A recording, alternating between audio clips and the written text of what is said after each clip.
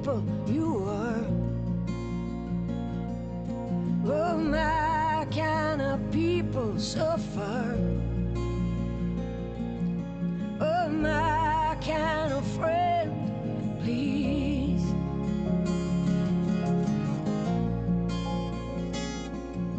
Be my kind of people indeed.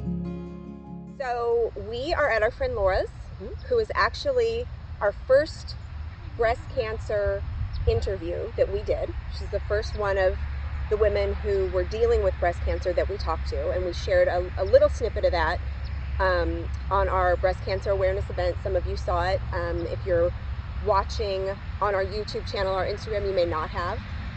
So we'll air the whole episode. The beginning, when I talked to her when she first got diagnosed, and then we're here today to meet with her and talk about kind of the process since the lumpectomy, the radiation, what she's gone through, and share all of that with you. So we're here at her farm with her beautiful horses and talking to her.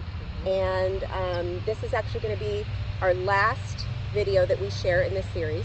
We're sharing, what, 2, 3, I think, a week throughout the month of October, which is exhausting, so I really hope you're all enjoying it. And several of you have subscribed to the YouTube channel, so thank you so much for that and commenting and being part of the conversation in that way. It's why we're doing this, and we really do appreciate it. Absolutely. And if you haven't subscribed, please do. Yes, please do. Like and share and comment, have a conversation. Join in. We want to talk with you, and if you have ideas for us too for our candid conversations that we haven't covered, then please do. Yeah, for sure. Or questions for the women who we talk to. Because most of them are subscribers or friends on Facebook, and they can answer those questions. I know that this can be really scary if you're going through it, or if you've been through it, or if you know someone going through it. So please feel free to reach out in that way as well. Whatever questions or comments you have, we want to hear them. Absolutely. Absolutely. Keep the conversation going. Definitely. So we hope you enjoyed these episodes. We thank you for being part of the series throughout the month. Where'd the horsey go? She's right there hiding in the shade. Oh, perfect. Well, we couldn't get this gorgeous horse in here. Well, they were running in the background. Oh, they were being silly in the background. I know. Now they're feisty again. Normally, you know, if I have something that I believe in, I'm fairly vocal about it. And I believe that women should, and men should be screened for this and not be scared of it. And the whole process can be scary when, like, nobody expected them to come back with a, hey, you have cancer after the biopsy. Right. The biopsy was like, let's dot our I's and cross our T's and just make sure that this spot that we've been watching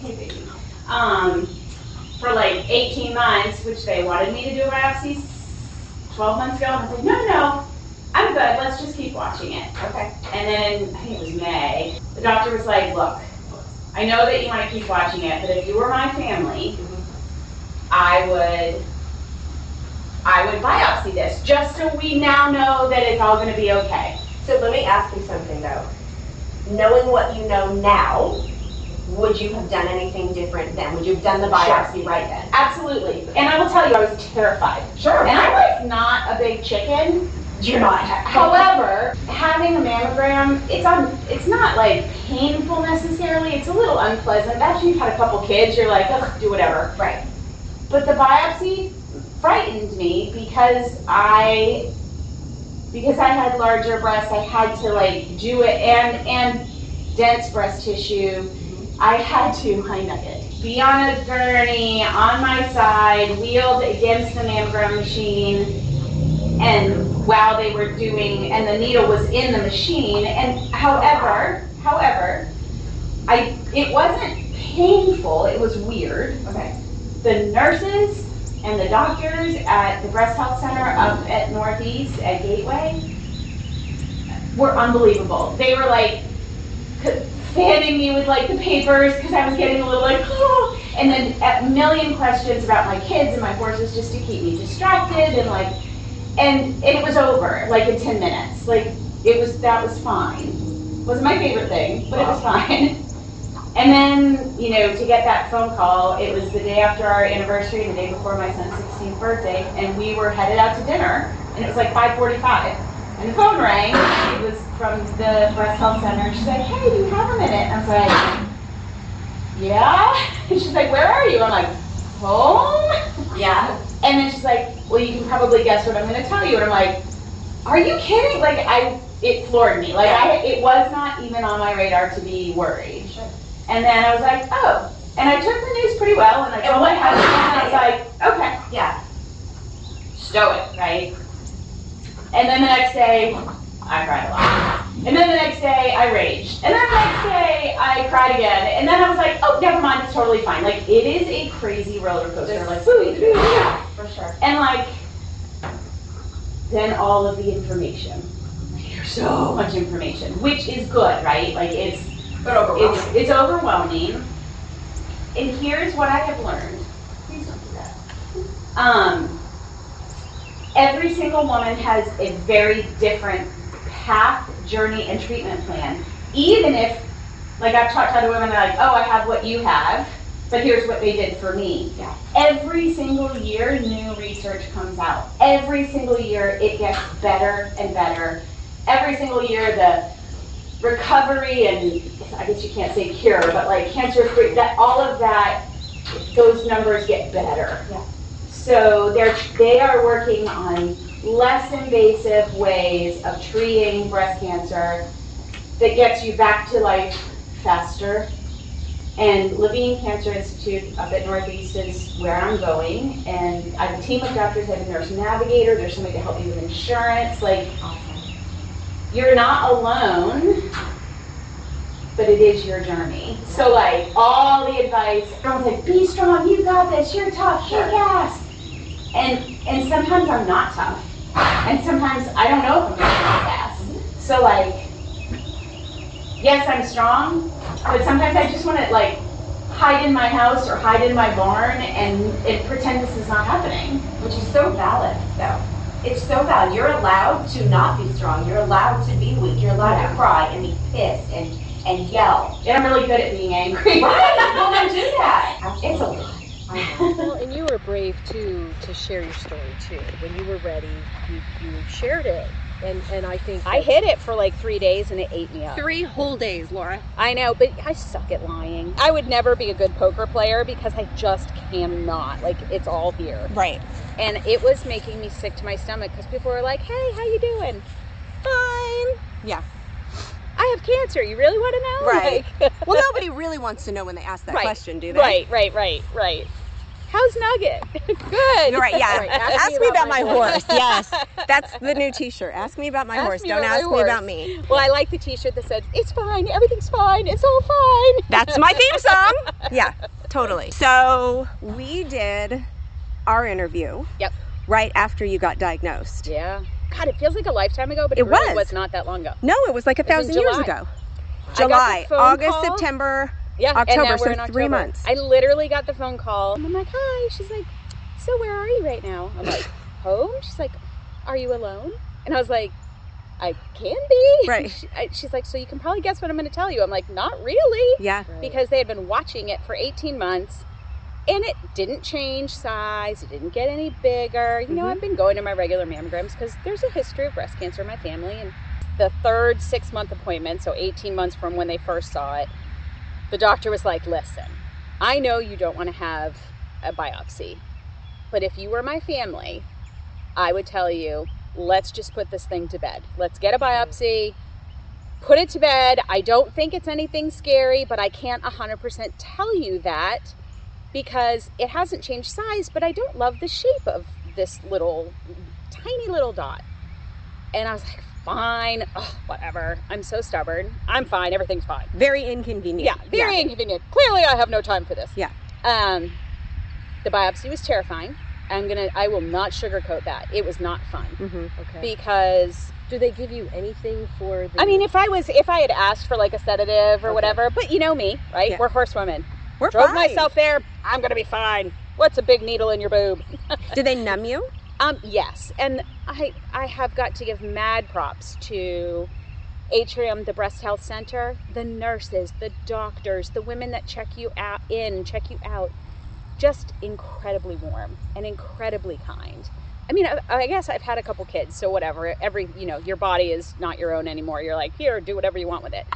But at the time, my breasts were still humongous, so they put me in a a wheelchair kind of, and they roll you up to the mammogram, because in my head it was just a doctor putting a needle in, pull it out, no big deal. Yeah. Well, it is not like that. At least it wasn't for me. Okay. So I'm a little claustrophobic. Like, I don't love being like in tight spaces. So they roll you in, they flop your big old boob up there. It is just not, like, there's no humility. No humility anymore. None. I have no humility. It's like, whoop, and then they smush it like a regular mammogram. And you're sitting. And you're sitting, because you're not standing. Because, I mean, when I tell you I have to be so still, here's what freaked me out. It did not hurt. It was just the idea Mental, of it. So they numb you. Okay. And Did that then, hurt? Did the numbing hurt? Nope. What? No. Okay. None of this hurts. Okay. Now, do they numb you before they flatten your boob, or do they flatten your boob first and then numb you? 'Cause that pain right there might trump. I don't remember. Okay. Honestly, that's weird to say, but I don't remember. So, like, they clean it, they a little lidocaine, you're good to go. It's not fun, but it's not like in the scheme of lots of injuries with horses and having babies. It's like, eh. But then he says to me, "You're going to hear what sounds like a mousetrap." Oh, That's the machine inserting the needle. Cool. You don't feel it, but you hear this pop, and you can't move. Here's what freaked me out, and God bless the nurses. She stood right in front of me and fanned me and asked me about my horses and teaching and all the things that meant my kids, things that make me happy. Because for what feels like a long time, but is probably 2 minutes, maybe not But quite. that's a long time. I can feel The like needle forever. is, you're attached to the machine with a needle through your breast. Like, so the needle is like poking around, pulling stuff out. You don't feel it, you don't see it, you don't hear it. Okay. When's the pop come? When The pop just comes the initial boop in. Okay. So, but knowing in my head that I was attached to a machine with a needle. And couldn't move. However, the lovely doctor, he's like, "Laura, if you say I'm freaking out, in split seconds I can just attach everything." Okay. Well, that gives you a safe word. So it's like, so a lot of breathing, a lot of fanning, and then you're done. Okay. And then, so I cried. I was like, "This is not fun." They're like, "No, baby, it is not fun." Oh. But in my head, I'm like, dun, dun, dun, dun, dun. And then the phone call. Yeah. And I'm like, so Scott was sitting on the couch, and I walked out of my office. I was like, "So, hey, you guys you ready to go to dinner?" He's like, "Yeah." I was like, "So, and by the way, I have cancer." Of course you did. He's like, "Wait, what?" I was like, "Yeah, the biopsy came back positive. Let's go. Let's go to dinner." And who's in the living room at this time? Nobody. Just Brody's you and Scott. upstairs. My parents are gone, just me and Scott. Okay. So Scott's like, of course, like, "Oh my God, what do you want to do? Let's cancel dinner." I was like, no. We have been trying to go to this restaurant for dinner for 2 years. We're going. It's COVID. It's we are going to dinner. So we went, and we had drinks and food and appetizers, and we just, at that point, I was not ready to have a conversation. Yeah. Well, fair enough. Understandable. So, like, we talked about the weather and kids and going to DC and all these things. And then I came home, and I lost my shit. Well, I can only imagine. And I did. I sat, of course, because my comfort spot is my barn. Yep. I sat with Nugget, and I was like, "Yeah, I don't know who's going to take care of you when I die."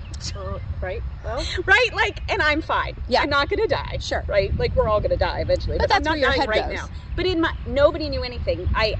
Nobody could answer what stage. They kind of knew how big it was. But it's very interesting. In my head, I thought biopsy answers. Right. And it doesn't work like that. Yeah, No. you would think, because they know the size of it, they see the shape of it, now they know what it entails, so why wouldn't you be able to? So what they could tell me, it sounds super scary, but it was invasive ductal carcinoma. So there's 2 types. So if I get this right, I hope I do. If I don't, I'm not a doctor. I don't pretend to play one on TV. But stage 0 is when you have in situ, SITU, which means stays in place. You can have cancer in your cells that haven't left the cell wall, cell membrane, cell walls in plants, cell membrane.